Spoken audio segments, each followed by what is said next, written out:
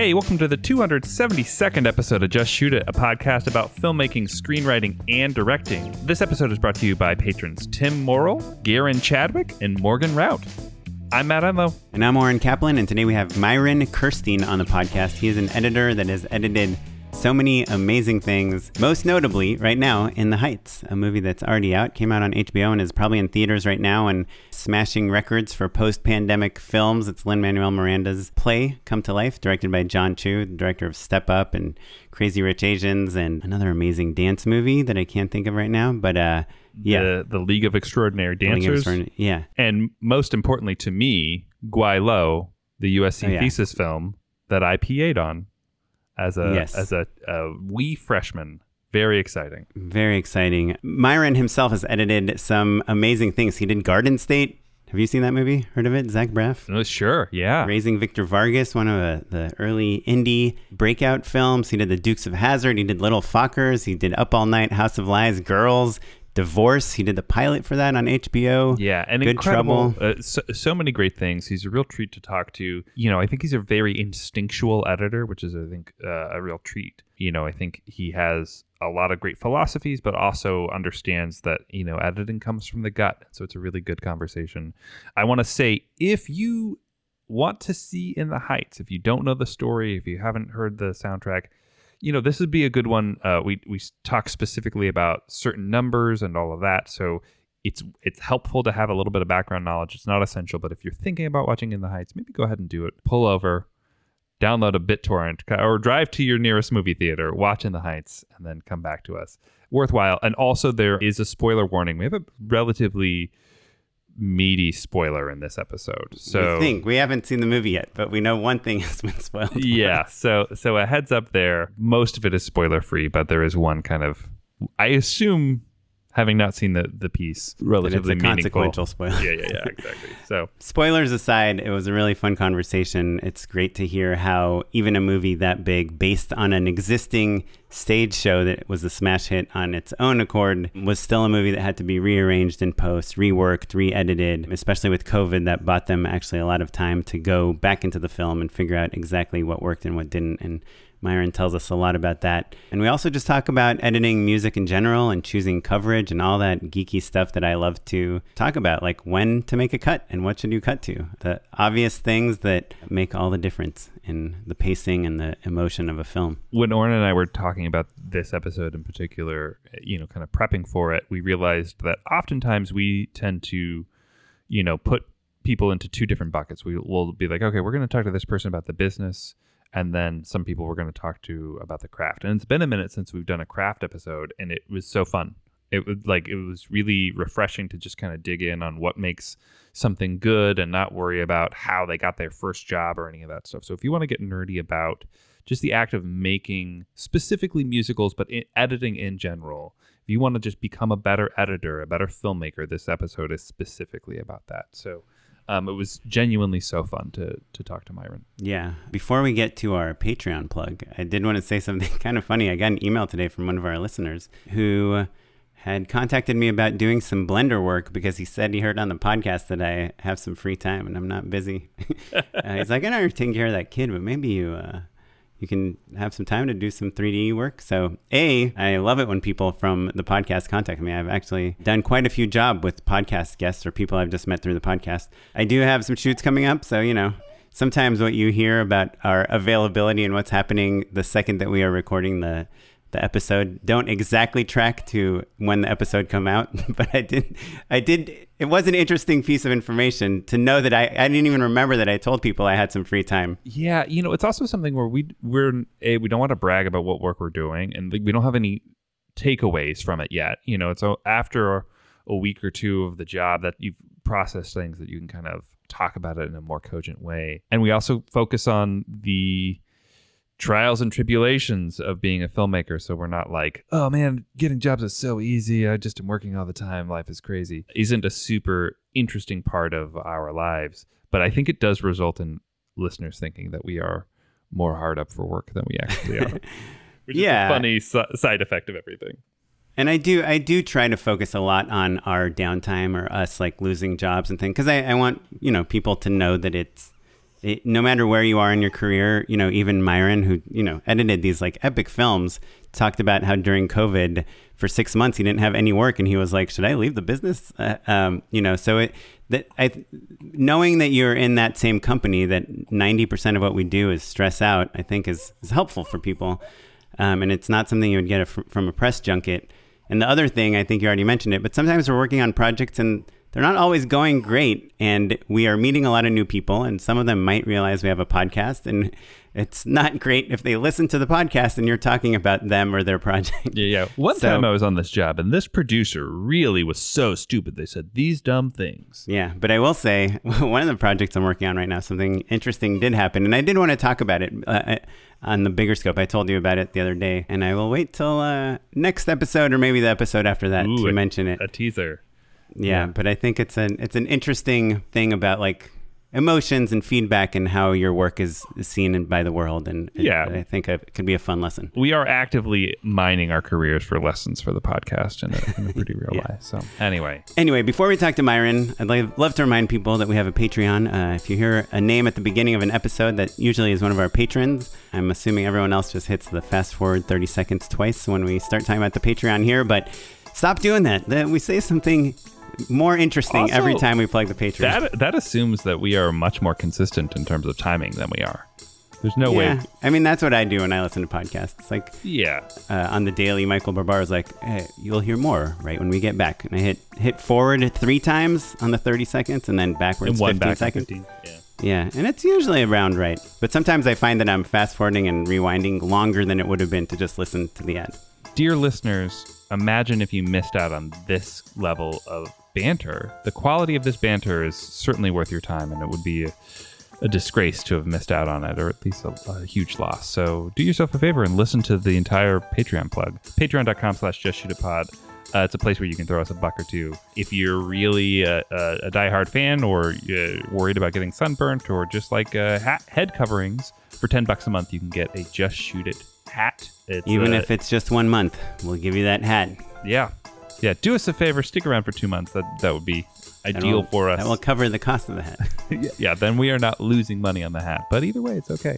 And stay subscribed. It's really helpful. We are doing, again, more things to spend money on the show. So every little bit helps and keeps us going, and goes into the pockets of our dear editor, Sarah, Derek, our social media maestro, and all of the overhead, the surprisingly high amount of overhead that a show like this has. Yeah, and even some Just Shoot It ads that we're putting around the internet. Check them out. Go to our Instagram, Just Shoot It Pod, Instagram.com/JustShootItPod if you want to see some little Just Shoot It videos we're making. So that's it. Now, on with the show. Okay, we are here with Myron Kerstien. How's it going? Congratulations on probably the #1 movie in the box office this weekend. Yeah, we'll see.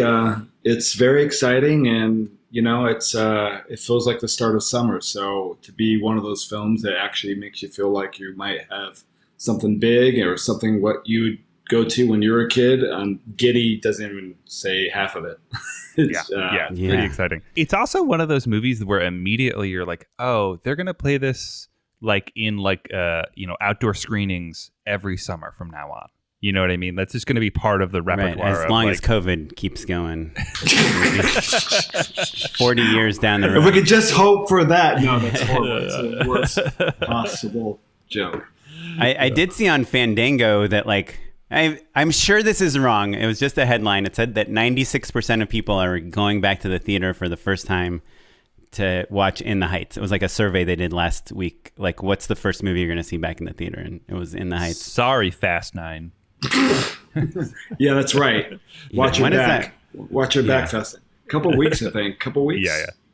We have a little breathing room, but it's that's what I've heard too. I heard that a lot of people are, if they're going to go return to the theaters, if they're going to go do it with this film, and that's exciting as well. And I know friends who, I'm in New York right now, and I know friends in LA saying they can't get a ticket, this weekend. And I know a lot of friends of friends who've actually bought out theaters. Of course, some of these theaters are just 30% capacity, but I think we're going to be on over 4,000 screens this weekend. So I've been on arclight.com all day trying to get tickets, and are you serious? Can't get any.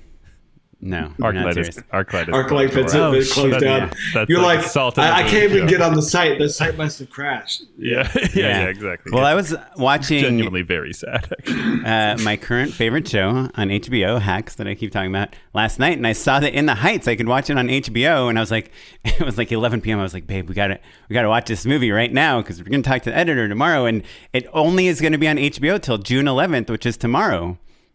Do you know about this, Myron? No, I didn't know about this.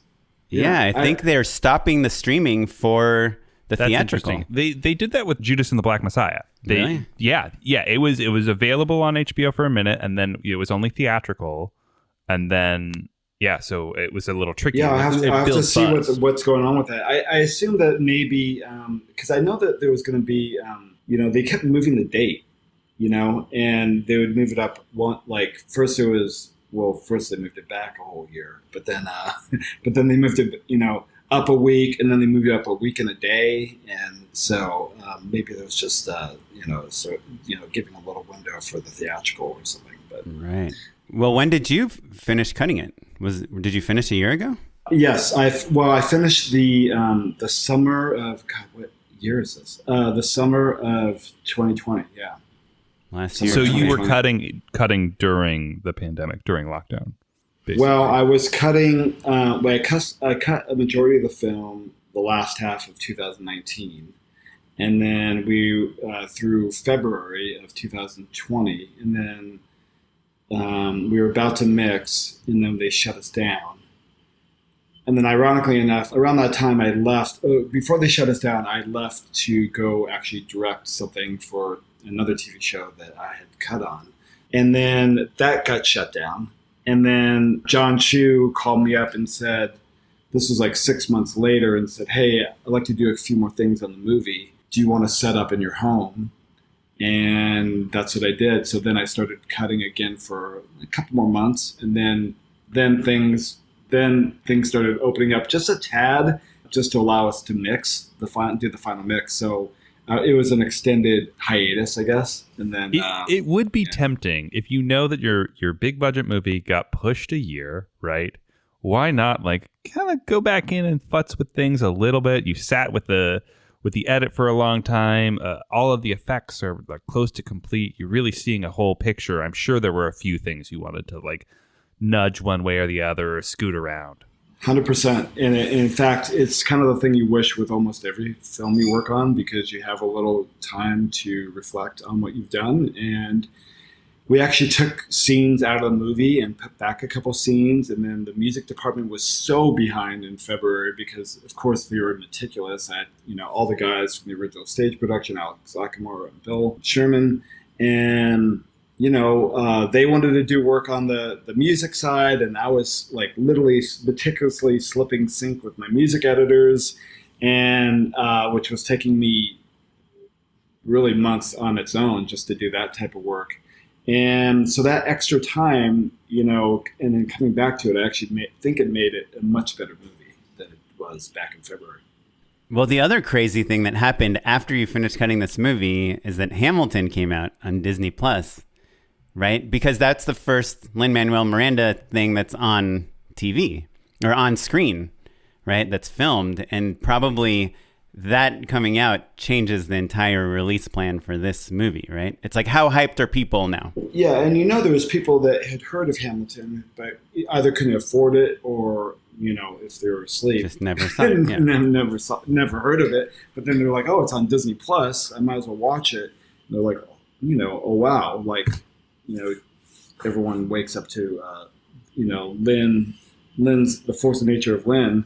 And then, it's the best setup in the world for this film. And also just the appetite for this type of movie. There's not a ton of, this is a proper Hollywood film, It's fun, it's a musical, it's bright, it's flashy, it's joyous, and Hollywood doesn't make a ton of those movies anymore, and I like all sorts of different types of movies, but it's really wonderful to see, a musical on the big screen. I think that people are really hungry for that energy.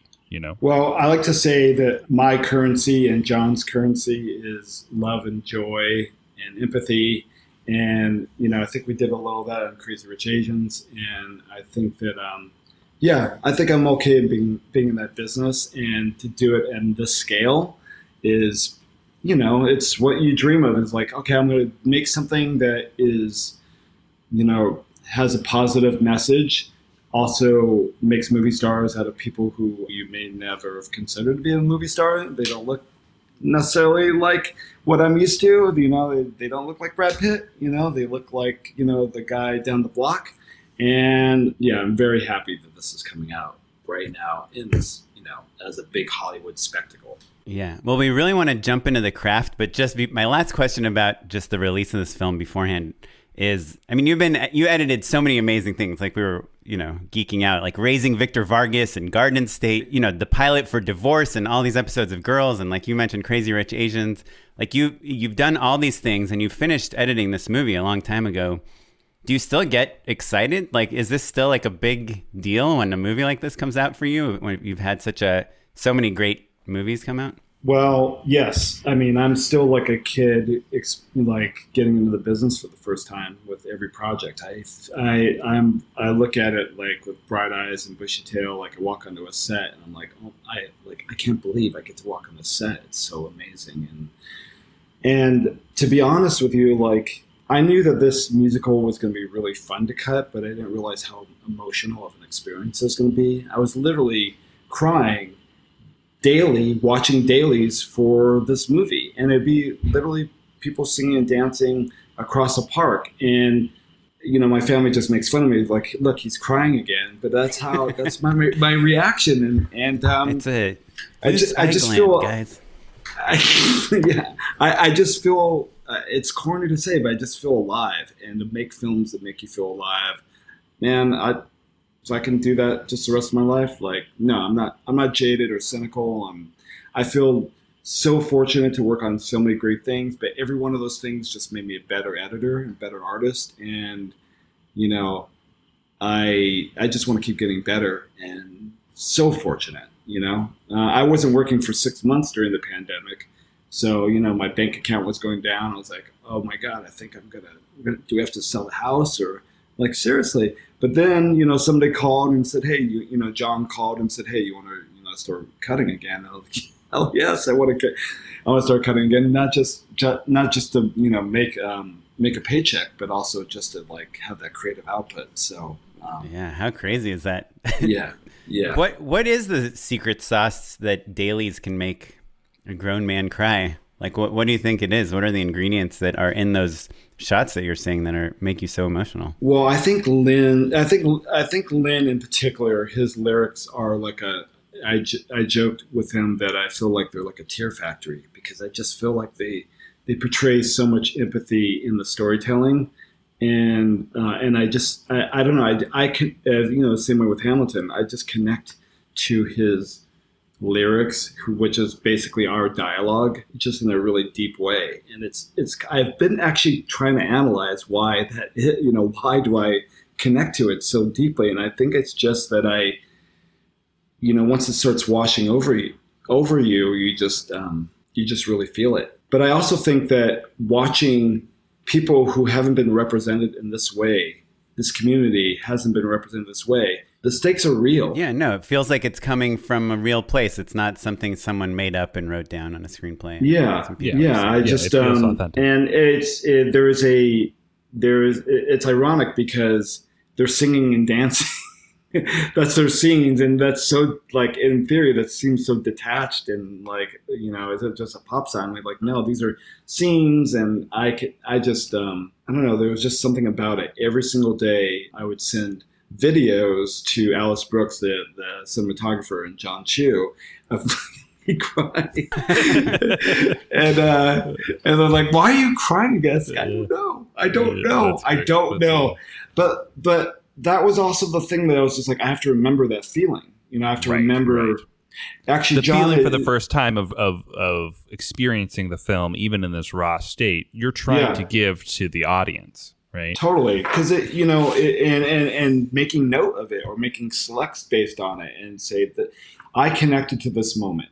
I don't know why, but I connected to this moment, and I'm going to put that in a box, and I'm going to use it. And or one a of the bin. things, Right. yeah, And that's kind of like the Walter. Is that the Walter Murch thing? Like kind of in Sort his of. book. Yeah. Watch everything and just like what's your gut reaction the first your time you eye see was it? blinking so much that you started to cry. Right? It was. I was Blinking blinking. I literally do the same thing. I literally sit back and I don't even use locators, which is basically a way of like indicating something on a keyboard of like a marker. Marker. And I just literally watch like the footage like from top to bottom, and I just take notes, usually in a database or on even just a notepad if I don't have my computer in front of me, and I just say, cried for during this time code to the or this lyric to this lyric on take 20 a camera, so on and so forth.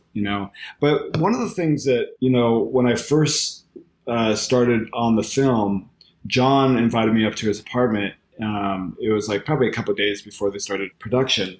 And he said, let me show you like the opening number, but it's rehearsal footage cut to like animatics. So it's like a combination of storyboards and rehearsal footage to like a real like rough draft of the song. And I watched it and I just started crying there too. And it was just like, it's funny because, we did the table. Like we were going to fire him, but we just feel so bad at this point. Let's just keep him on the project. It's like, he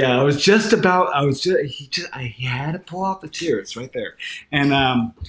And he was saying, a couple of days ago, they had done the table read, with all the actors and everyone was weeping during there. And he's like, we got to remember that feeling. Like that is our beacon. And I was just like, absolutely. Like everything else, like I just have to remember how I'm just connecting to things just in a very natural way, like as an audience member, and I have to make note. And that was literally going to be the building blocks for everything in the entire movie. How do I connect to something emotionally? I'm curious because you'd mentioned, using rehearsal footage and previous footage and the storyboards, the dailies that you're seeing, right? A lot of them are still pretty raw and pretty rough, right? Certainly, like you have audio that's synced to it that, feels of a level of production quality, but there's, a lot of spectacle in this movie. I assume there are a lot of effects, some of which are obvious. Sometimes they're dancing on the side of a building, and that's probably all green screen, right? But I imagine there's also a lot of stuff that's a little less obvious where you're adding in different background elements or you're comping in additional performances or background dancers, things like that. I'm curious about the timeline for when things get slotted in for you, right, from the raw footage all the way through, and how those decisions are affected. Right? You've got that emotional feeling, right? But sometimes the dailies are literally on a green screen, right? So are you seeing it that raw? Oh, yeah, 100%. Yeah. Like when the sun goes down, it was basically 80% green screen, except that they're dancing on the side of a wall. So a wall that's actually there's an engineering feat that it's actually going down. It's moving down as the camera is moving, so you can't tell when basically the sky begins and ends. And it's very. I'm still trying to. How they did it. Yeah, I would love to see some BTS. There's got to be BTS footage of that somewhere. Oh yeah, it'll start coming out soon. It'll start coming out soon. But but on that type of stuff, I was, again, we're judging on the performance and the choreography. A lot of the choreography, what were they doing correctly? Was the basis of like how we were just really cutting that number together. And there was a debate about how much should we editorialize that number? Should we just let the camera do the work, and I could pull way back. Like it's not like 96,000 where it's there's some a lot of edits in it, versus this is like maybe there's a dozen in the entire musical sequence. But I just have to imagine what it's going to look like, and of course on a big number like that, it was important for me to cut that first as quickly as possible, because we knew it was going to take 6 months to get that right from a VFX standpoint. So we really didn't have rough comps in there for like months after we had made the first pass, versus something like The Beach, which was shot in the DR, which was shot in Long Island. I could cut that and sort of get into the moments based on performance, and then we could put in the palm trees at the back and the beautiful sky and water and what have you. Can I ask you on VFX specifically, when you're editing that, as someone that does VFX sometimes, I have noticed that editors, especially newer editors, tend to cut the green screen sequences too fast because they're not thinking about that all this visual information that's coming to you. They're like, oh, here's a person dancing, you know? But really, there's buildings, there's sun, there's birds, there's all this stuff that is much harder to process. And so, you know, people tend to cut green screen footage a lot faster. They give it to the VFX artists. They're starting to put in plates, and you're like, this is just, you can't, you know, it's too fast. Is that something that you ever go through, or is that, do you have any thoughts on? Yeah. And I think that's a good example of like, this is, you know, maybe at first we thought that there would be more edits in the number. And then we realized that, you know, the spectacle of it was going to hold our attention, and we didn't really need to. And we also didn't need to do it to like enhance the choreography. Like it was very, you know, it could be really lyrical with that number. It's sort of a similar, like I cut this 3D concert movie, Glee 3D concert movie, and it was like, you just couldn't like cut that quickly because you were in 3D. And it's sort of the same thing. Like your eyes would just kind of go crazy. And also, like I tend to try not to just, it's hard to look at this film and say, really? You know, when you see like a musical number like The Club, where there's so many edits, there's so much going on, but I tend to try not to cut just to make an edit, like just to make you excited. Like there's reasons in which I try to do everything. And so I definitely try to pull back, especially when you have big, plenty of other things to look at. Yeah. Going back to your point about performance, I think it's interesting to think about musicals because I think as filmmakers, you're very used to judging the performance of an actor in terms of, does it feel authentic? Did it move me? All of that stuff. But choreography is part of that performance as well. And I've done a tiny bit of musical stuff, and I feel like I would show rough cuts to producers and things like that, and like the dance experts in the room would be like, oh, well, this take you can't use because they're like, that dancer in the back is off time or something like that, you know. And obviously you're dealing with world-class dancers, so that's probably less of an issue, but you still do have to judge off of not just the acting but also the dancing. How did you approach that? How did you prepare for that? What does it take to know good dancing from bad? That's a good question. I don't know if I really know what the difference between good dancing and bad, but I do know is when something like feels emotional to me. Like if somebody's doing something and they're dancing their ass off, and I'm just like, holy shit, I just feel this. Like there's moments in like Carnival there's a dancer like slipping up in the middle of the crowd, but that doesn't matter because I'm feeling the energy of the mass together. That being said, you know, there's definitely moments where, you know, I'm constantly just trying to finesse, you know, dance moves to, again, flow into each other. Like I was using the Walter Murch approach again. Like I just wanted things to be able to motivate to the next cut all the time. Like I'm just constantly looking for something, anything where it's just a hand move, or, you know, somebody, you know, spinning around and then, you know, catching that movement on the next cut. I was always just trying my best to motivate everything. And then we'd also bring in somebody like Chris Scott, who is a choreographer, and say, where did we fuck up?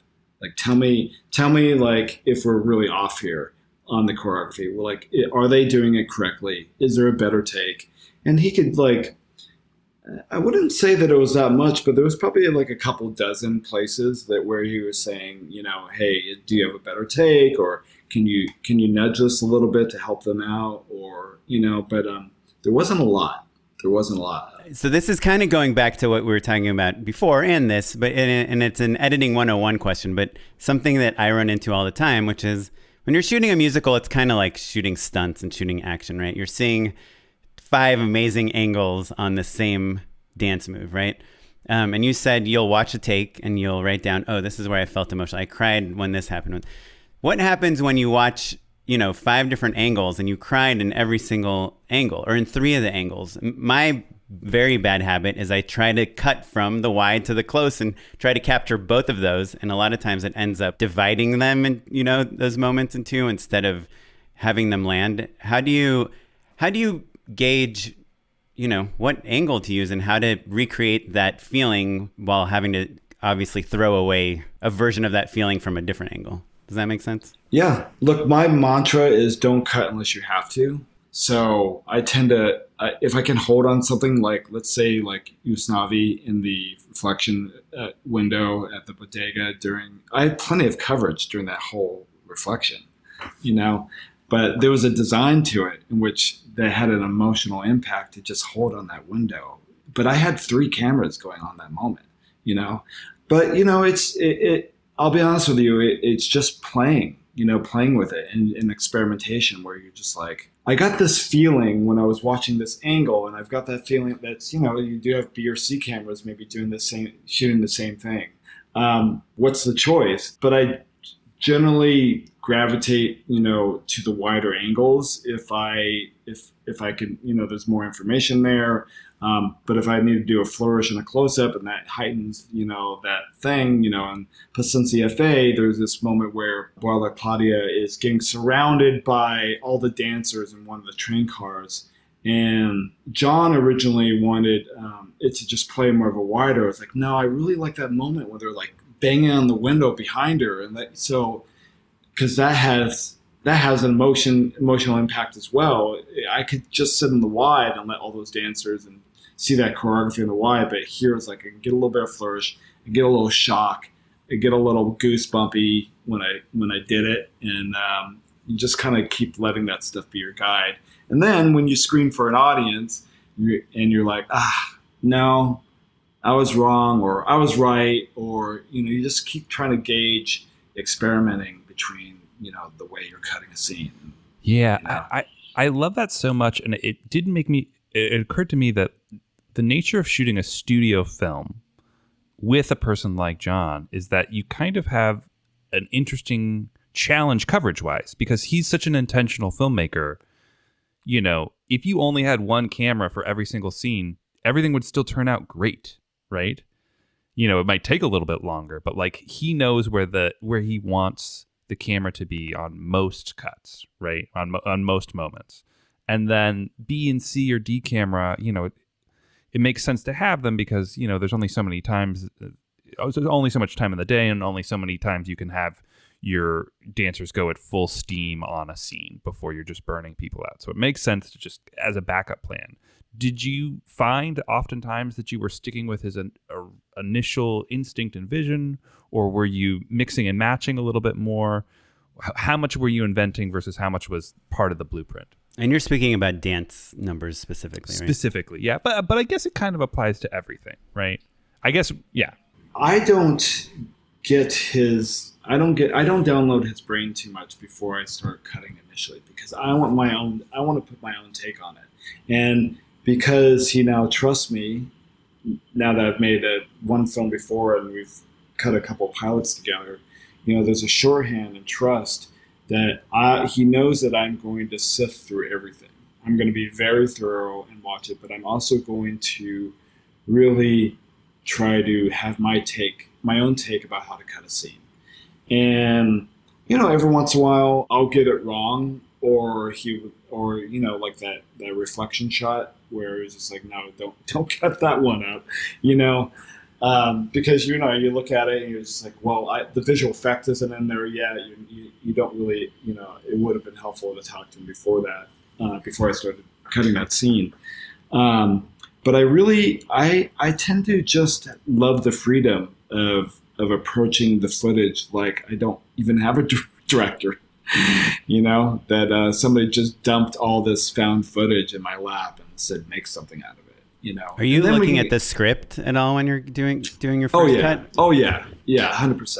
Like I still feel like the script is a roadmap to beats, you know, beats of a scene, or if the music's not doing it in this particular instance, you know, is there something indicated in the script that says, well, this is the climactic moment, you know? But I often feel like I have to also forget the script, because the script kind of doesn't matter as well at this stage. Like we're going to do so much rewriting in the post process anyways. But then it's really helpful to like get in there with John and say, you know, okay, what do you think of this? And like, well, I love what you did, but there's this section that I really want to and we really want to work on together. Paciencia Fe is one of those places where I had a really great pass, but he also had very specific ideas about transitions from train to train. And so we had to finesse those together. Those jump cuts with Usnavi and the Bodega at the opening number, like we really had to work on those tirelessly together to, make those feel right and fun and, have a lot of bounce to it. 96,000, I had done things structurally, visually that he hadn't intended. And we kept putting it off to like do his version. And he was like, okay, let's now do your let's do my version of structurally, like when to go underwater, for example. And it was like, oh yeah, it doesn't work that way. Let's go back to yours. So it's really a collaboration of these. You're like, told you. It's like, I don't know what to say. Or there's really big moves like Paciencia Fe was scripted to go in the first act of the movie, and right away we felt like it was not working. So much so. And what's that number about for people? So a Paciencia Fe is Abuela Claudia's, basically her telling of her story of her life, and it's basically it's told visually brilliantly by between Alice Brooks and Chris Scott and John's direction. They're basically frozen memories, illustrated with dance and spectacle, and it's arguably maybe the most beautiful musical number ever. And so, it was a possibility of us cutting it out of the movie because it wasn't working emotionally.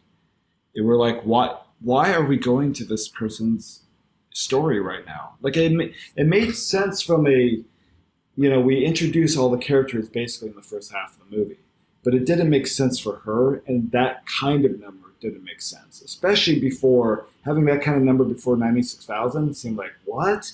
We're like filled with joy and getting bounce, and we're feeling the heat of the summer. This has a whole other vibe. But I had told John, look, this number could really work well as a spoiler alert.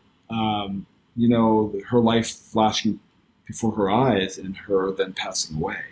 And he was like, no, that is a spoiler. That's okay. We'll give people a heads up. give them a heads up, because I definitely do not want to spoil that. But what's so interesting about that is for months we didn't do that. And I mean, that's a pretty major transformation. Well, it also changes it from like being exposition in the beginning of the movie to filling out, right, the life of a person that you now care about. Yeah, 100%. In the back of my mind, I was like, yeah, I think this can work. I don't know how. And, we had so much else to do that it wasn't like one of those experiments I could do on the side, which is what editors do all the time. They're like, I'm going to do it anyways while he's not looking. And, but there wasn't really time for that. And it was such a big move. I just wanted to be respectful of the process. Cut to, we had a friends and family screening. Paciencia Fe is still where it is. People are still unsure about it. It's actually not getting really great marks, in our friends and family screenings. And we're like, fuck, like, is this thing going to go? And, I think we were like having brunch with the producers, and John's was like, well, we can move this thing to maybe right before she passes away. And Myron had this idea months ago. And everyone's like just in shock. And I was like looking at John and like, did you really say what you just said? Like, and I was like, and I was like, kind of whispering, it's like, John, I don't know if it's going to work, And then everyone's like, that sounds really interesting. And then as soon as we left that brunch, we were like, okay, let's go try it. What's interesting to me about that actual anecdote is that there's a level of politics to it that I think is fascinating, right? Like if you blindside people who, have decision-making power and maybe haven't warmed to the idea, and it's just like a big creative shift before they see in evidence that like there's something that needs to change, you can you just surprise them, right? But like if you're all working together to solve a problem that you all agree exists because of a screening, then all of a sudden that's when you can play that card of like, oh, well, we do have a solution. Let's try it out. Really fascinating. There's a term, pick your battles, and it wasn't necessarily a battle. It just was like, it was something I knew we had to deal with. and I didn't know if I didn't know when we were going to deal with it, but we're going to have to deal with it at some point. But well, it's so much else to do. Editor, you know, you're ahead of the curve. You're in the weeds on like what's working and what isn't, and other people have to kind of wait to see for a screening to happen before they actually know what needs to be tweaked in the first place. Yeah, that's why editors are so cranky. They're like, we know. I've been saying it for months. I know. Alone in this room. Come on. And the reverse of that is we had Benny and the Dispatch out of the movie for months and months and months because we were like, there's too much Benny and Nina. There's too many character introductions. When are we going to get, we kept saying, like, we got to get to 96,000. It was the same thing with Crazy Rich Asians. Like, we got to get to Singapore as quickly as possible. Like, we have to get to 96,000. If we get to 96,000, we're going to have so much goodwill. And 96,000, just for people who haven't seen the movie. Oh, yeah. So 96,000 is our epic pool Busby Berkeley inspired gotcha. Number. Just a showstopper number. Yeah. Just like you're in the movie now. Gotcha. Yeah, gotcha. Correct. And because, again, we had, a majority of the numbers and the scenes before were introductions. There wasn't a lot of conflict. There wasn't a lot of, no pun intended, there wasn't a lot of fireworks as far as, like, the plot was concerned. Mm-hmm. Or heightening. This is going to be fun. So we had that number, Benny and the Dispatch, out for months. And we even screened for Lynn for the first time without that number. He's like, so where's Benny and the Dispatch? We're like, we're just trying out a few things. And it took a long time until it came back. And then when it came back, it was like, thank God it's back. Like, why did you guys, So there is a level of, like, you try some things politically, and then other things you're just like, I'm not ready. We can't. And you get it wrong. And sometimes you get it right. And it's okay to fail. And sometimes when you get the win and it makes the film better, that's great too. Yeah. Well, I think John Chu right now is arguably like one of the best, if not the best, dance filmmakers, at least in the mainstream Hollywood. And I'm curious, I know you did Crazy Rich Asians with him and you said a couple TV pilots, but Oren, did you know I worked with him as a wee teenager? Yeah, he went to SC, right? He went to SC, and I was a PA for him on his senior project, basically. And I very distinctly remember, because you would shoot on weekends, right? And it was a film that I'm sure is online now called Guaylo, and it was a musical. It was like, that guy, he was fully formed. He was like, oh, this is the golden boy. He's gonna have a career immediately. Everyone knew it. But I remember very distinctly, it's probably a month or two into college, calling my friends who were like hungover and asleep on a Saturday morning and being like, you guys, you gotta get down here. They've got a dolly. And I was so, I think of that moment all the time and cherish it because it was a Fisher dolly. I was so excited. We had probably 12 feet of track, It's great. That's amazing. Anyway, I love that so much. I love that. Yeah. My roommate ended up showing up and he is an extra and is very prominently featured, and I'm pretty jealous of it. Like, I think you can see my back in a few shots, but Tom Howard is like, there's a shot of his face. Tom. Yeah. Anyway. Well, so what I was going to ask is, you're working on this musical with this guy that is the top musical guy there is in the film world. Can you give us some advice on how to shoot musical numbers? They're famously hard. I don't think people realize how difficult it is to successfully film a bunch of people dancing and make it attractive, on camera. Like, is it just about wide lenses? Can you tell us a little bit about camera movement, about coverage, about the colors, beat of the song? Yeah. Like, tracking emotion. It's all well, first of all, I think it's having a point of view and a vision about what it is versus I've worked on, I guess the Glee 3D concert movie is a good example where they just shot in a concert hall for 2 days and they just sprayed it down. They just shot the hell out of it. And when you say spray it down, you mean that there's just a ton of angles and a ton of coverage and not a ton of intention behind it necessarily. Correct. Here's the pieces, put them together. Yeah. Yeah. And, it's in the spirit of those type of movies where, Kevin Tantron is a very talented choreographer, filmmaker that I worked with in the past as well. So it's not like he was just like, calling it in. But they're supposed to make you feel like you're in that room. So it has more of a feel of a live concert or like a sporting event rather than whereas something and like even Hamilton, the play is kind of like that.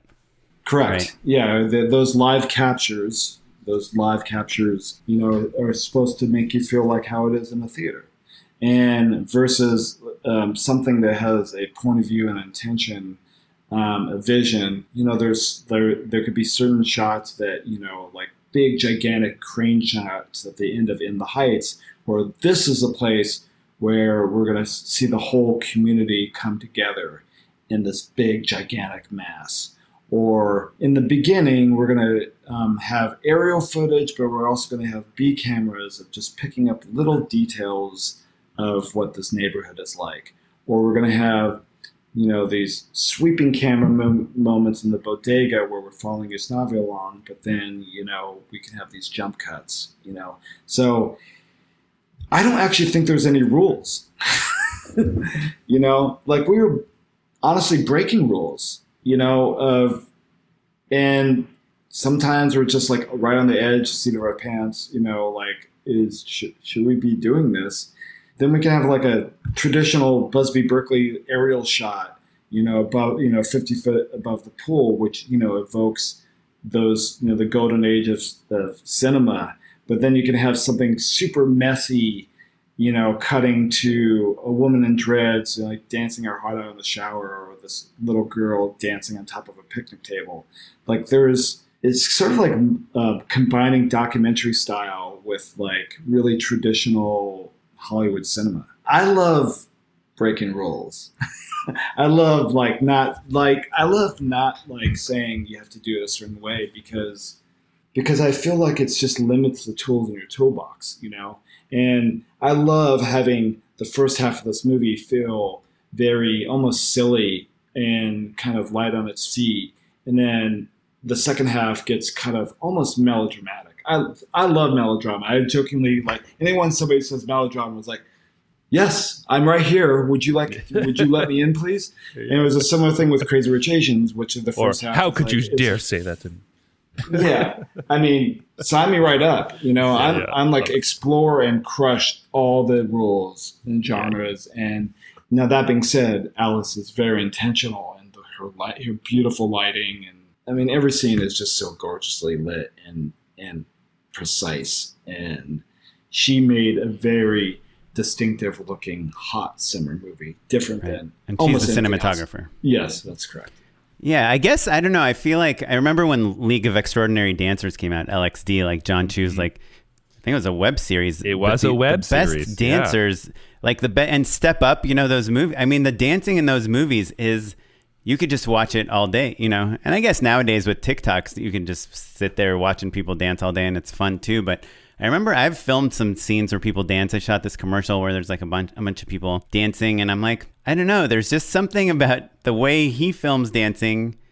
It could be much better dancers in choreography, but that is just like drawing me in, and it feels like there's something about being on a wide angle lens, about the camera being part of the dance at times and scope not part of the dance at other. I think there's definitely an interplay between the camera and the dancing. I think the traditional way is to basically hold that wide in like a proscenium sort of theatrical way and just let the dancing happen. But for us, there's so many, every single one of those dancers are expressing themselves like an actor.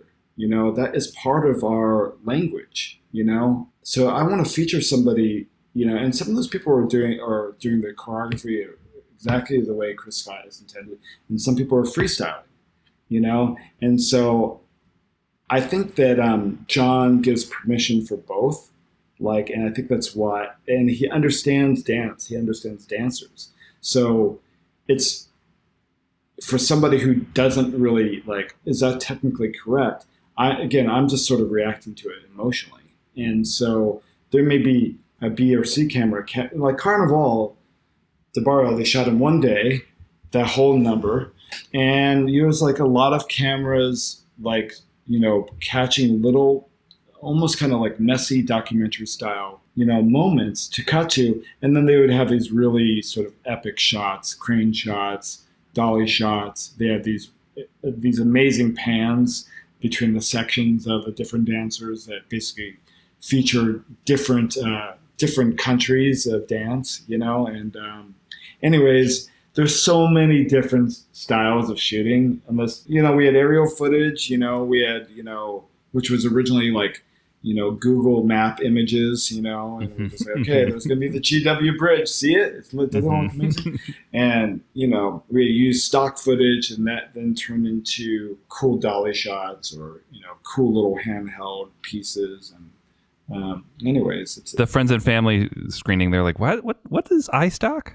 What's Pond 5? What does that mean? It's funny because we had so many of our friends and family footage with that stock footage. It wasn't until I think after like our second preview that we finally got to shoot that community chorus properly. So I was just like, we have to get the stock footage clean. Like, it can't have water. Sure. It can't have watermarks. It's a bummer. Yeah. Spend the $65. But Myron, what's interesting to me, what you're helping me realize is that I feel like if you look at musicals specifically throughout film history, it started like Busby Berkeley. It was like the goal of that was to treat people like almost like props. They needed to be identical. They needed to be in lockstep with one another. You can use a mirror to amplify them and all that stuff. And it was about the design en masse, right? And then I feel like in the 90s, give or take, there was this shift into like, what if regular people were the dancers? I think of like When Everyone Says I Love You, that old Woody Allen movie, and La La Land, I think, is in this tradition as well of just like, you're good at dancing. You practice. There's great choreography, but like, it's okay if Ryan Gosling and Emma Stone aren't incredibly talented dancers. They're going to make up for it in charisma, and there's a charm to that. But what this movie, it sounds like, is kind of doing is like the combination of, eclectic, diverse, real world style casting with a Hollywood golden era sort of approach to it as well. So you can cut between verite that's rough and ready, and then also get the incredible spectacle of the aerial footage or the incredible crane shot. And the dancing is immaculate. And that is an interesting evolution and very exciting to me. I think. Yeah, I don't want to go too much into the critics, but for the people who don't like the cutting of the movie, they're just like, well, I wish you'd just hold on the wides. It's like, well, that's not what this movie is. It's about the messiness. I'm sorry, it just is. Like, if you don't like that, you think I'm cutting it up too much. Like, it's just not what the movie is. And it's about the little details. It's literally what the trailer said. It's the little details in order for us to not feel invisible. So I love the fact that we highlight the messiness, highlight each and every dancer's expressive flair, and it's what makes the film. I think, and I also think that's why people who see John's work connect to it so deeply. Yeah, without a doubt. On an editing front, I didn't realize there was the criticism about it being too cutty or something like that. That seems crazy to me. But knowing, you said you love to like live in the wide. When you see those big crane shots, you see those big wides, and in the raw footage, everyone is always blown away. That's the coolest shot. So it's a real conscious decision that like you really process every time you cut out of that footage because it means something to you. The decision to cut from the cool big wide shot, you do it with intention and purpose. So, yeah, absolutely. Whatever, critics. It hurts to cut, is what I'm saying. I'm going to say it for you. Thank you. No, it's look. I feel very lucky for what I do. I just like, but there's an intent. There's an intention to everything that we're doing. We're not just cutting like there's some numbers like 96,000, which is a bit more cutty, and you could say arguably it's more like a music video. But that wasn't the intention at all. Like, so we're not doing things in a random way just to cut between shots. We're highlighting details and sometimes protecting our actors and doing things that we do that will heighten the the performance. The heights. In the heightens. Yeah, and I assume like the people that are probably critical about cutting away from the white shot are the people that are madly in love with the stage show, that maybe are just looking to see the stage show film, or madly in love with that specific, sort of shooting style. That seeing Fred Astaire like dance across this soundstage and just holding on them. There's magic to that for sure. But we're also competing with a generation of people who are basically living on TikTok, and we're trying to connect to those people as well. Yeah, it's funny you mentioned TikTok. My wife is on like a tear of like old Hollywood, like Instagram and TikTok, and they'll speed those dances up. It drives me nuts. They'll be like, "Oh yeah, you just can't fit those long oneers."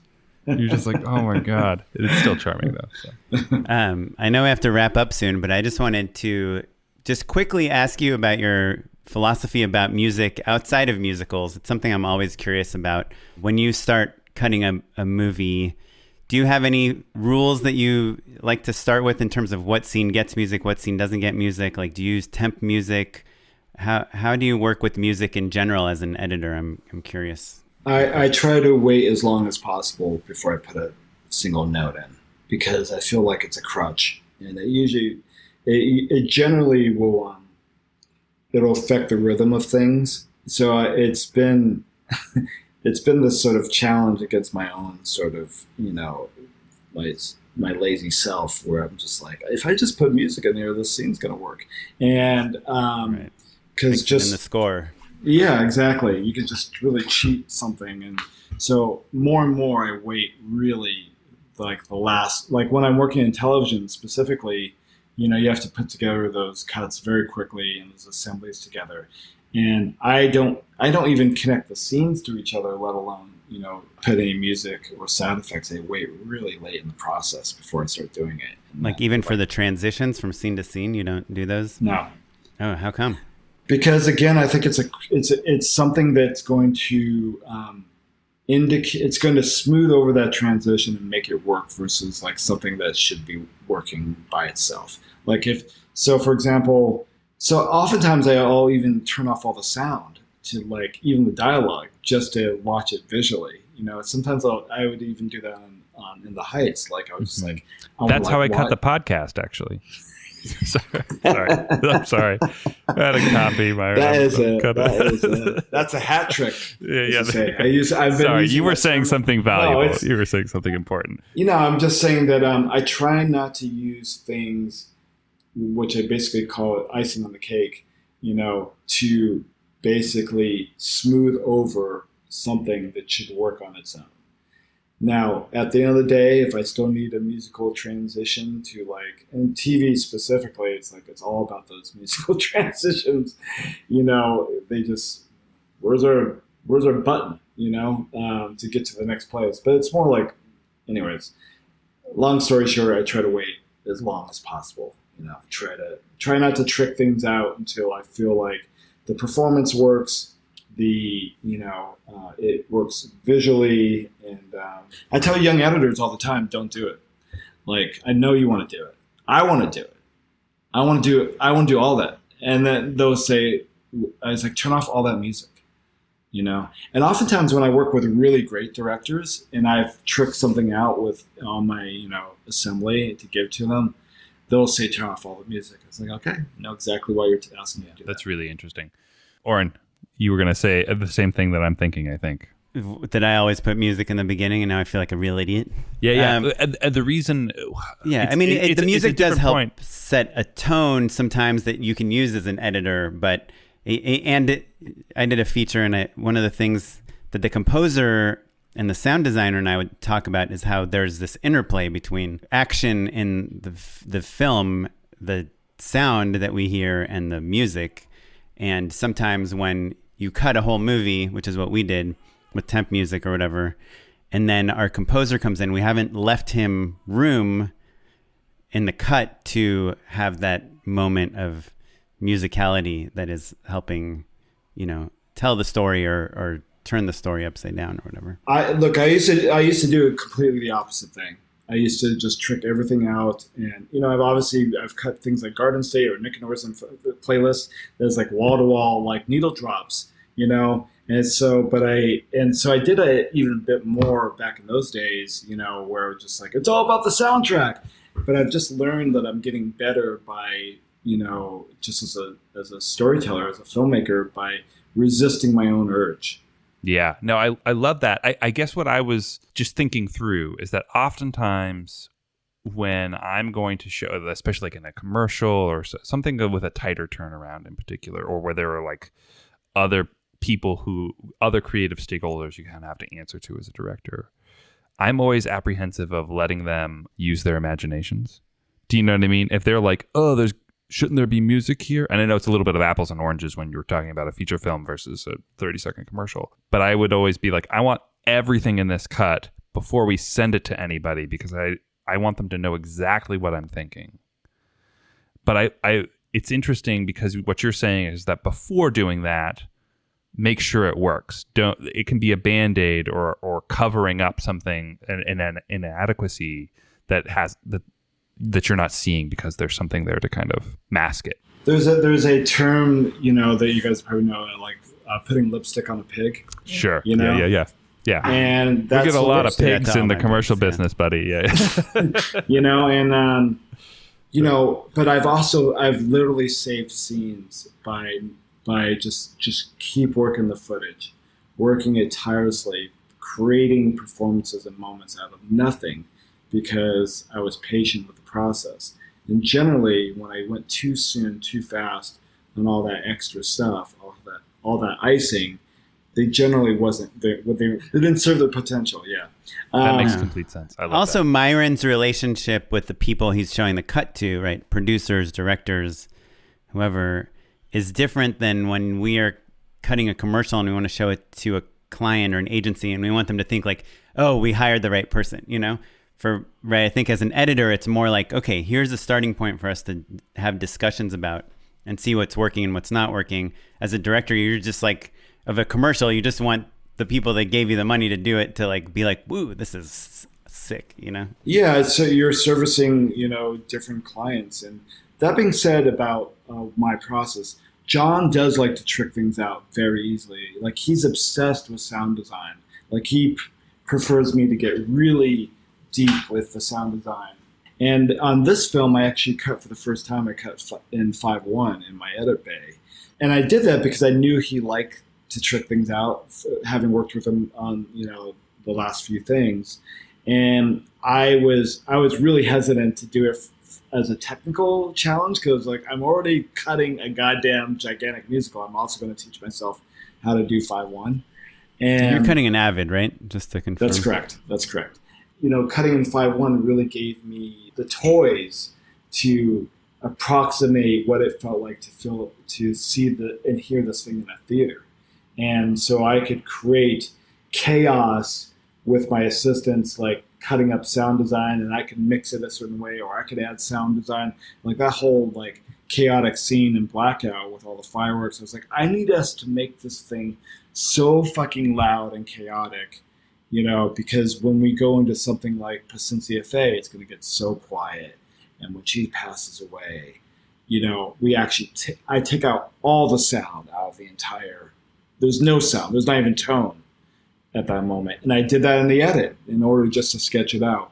So I do a lot of that work very early in the process, knowing that it's icing on the cake, but I also know that John really digs that stuff. Yeah, you don't serve John a naked cake. I don't. You make sure the cake is good first, and then you put the icing on it. Even that scene, there was like a real simple scene with Mark Anthony and Anthony Ramos, and he's just watching baseball, and there was like a fan there. It's like a hot day, and you could just hear the subway. So we created all these like really, just almost. Just texture, really. But really early on in the assembly process, I was putting this stuff in, and I was just like, I just loved it so much, being part of like trying to figure out that scene, because it's very awkward, it's very hot, it's like I feel like I've stepped into that scene from all those elements. It's great. Well, thanks, Myron. This has been awesome. We could literally do an entire episode with you on pretty much every single movie. Like I could just ask you about editing Girls probably for like 5 hours.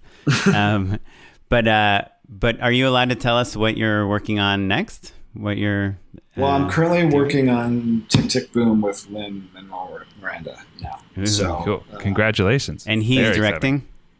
yes, he is. This is his directorial debut, and it's going really well. And the trailer just dropped.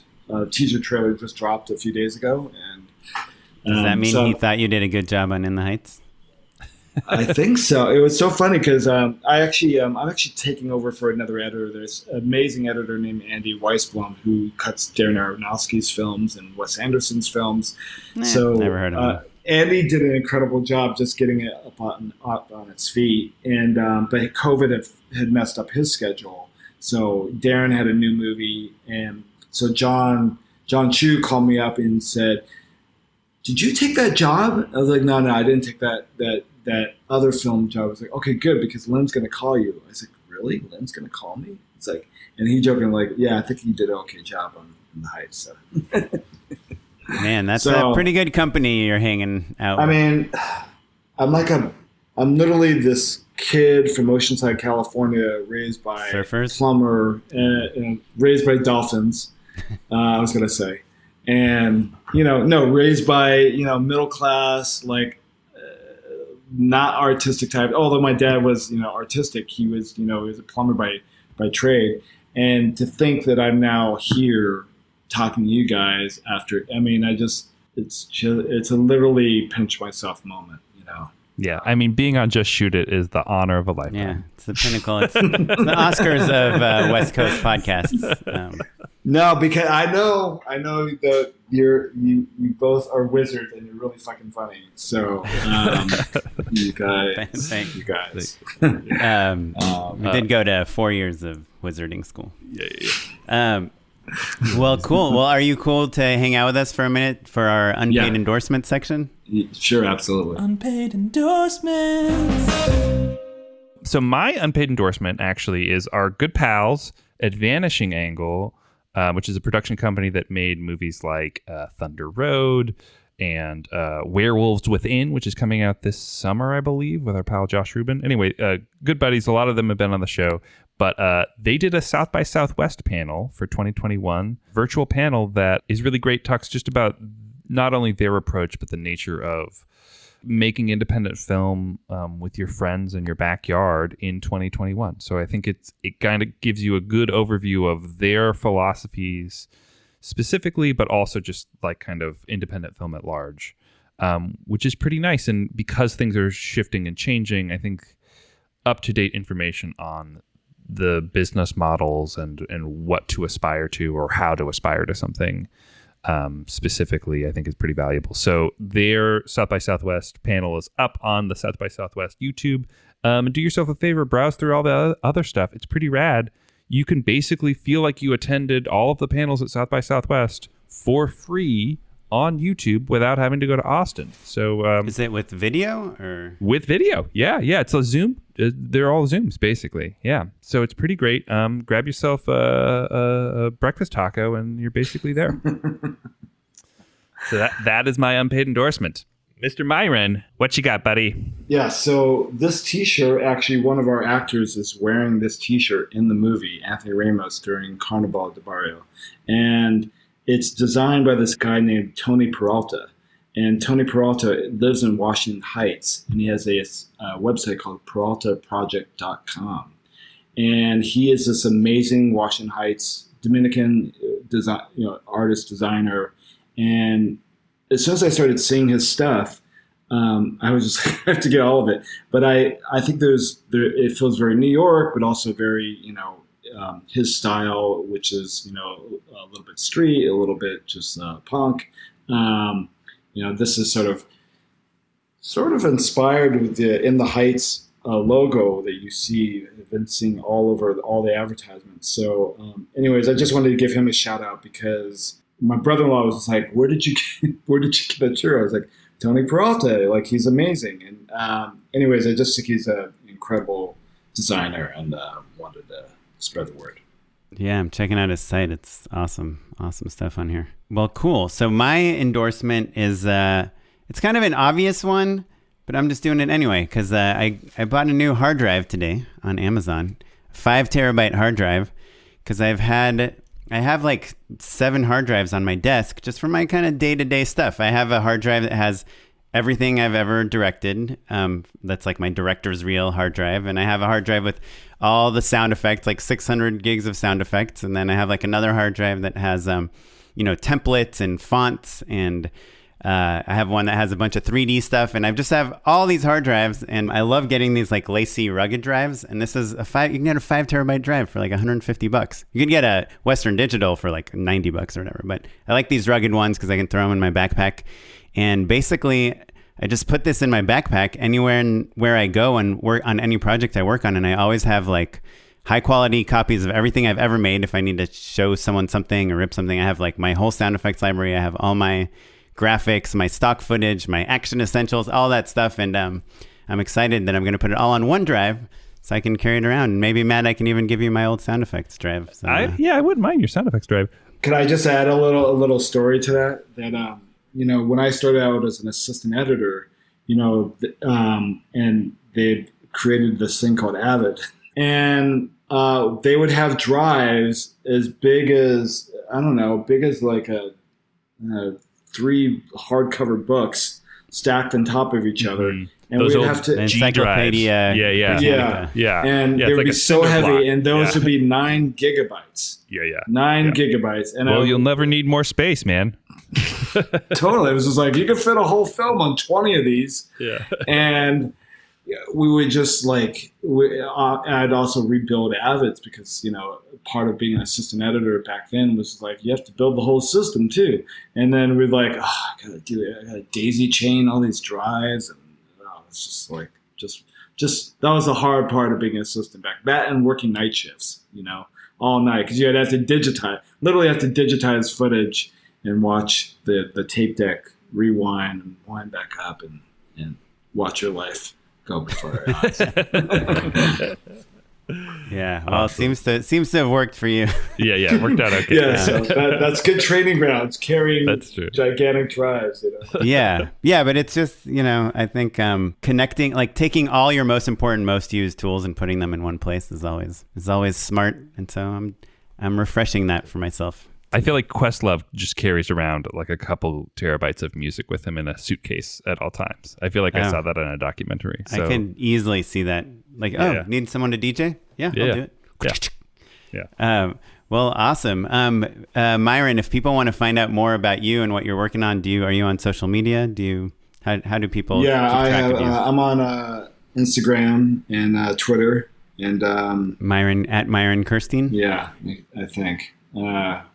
Mikfliks. Yes, that's my Instagram. But Twitter is at Myron Kerstien. Awesome, man. Well, if you want to learn more about the things that we talked about, you can go to justshootitpod.com. We'll have links to plenty of the stuff that we talked about over this episode. And you can follow us across all social media at justshootitpod. You can email us at justshootitpod@gmail.com if you have any questions or comments, or give us a call, leave us a voicemail at 262-SHOOT-1. It's a real treat to hear your voice. We really love that. And you can follow me across all social media at Mr. Matt Enlow. And I'm on Twitter at SmiteyPyleg. I'm on Instagram at OKaplan. And this episode was edited by Sarah Weirda. Our social media maestro is Derek Aiello. We have some consulting producing from Ali Kornfeld, and the music you're listening to is from the Free Music Archive and the artist Jazar, and we'll catch you all next week. Thanks everyone. Thanks, Myron.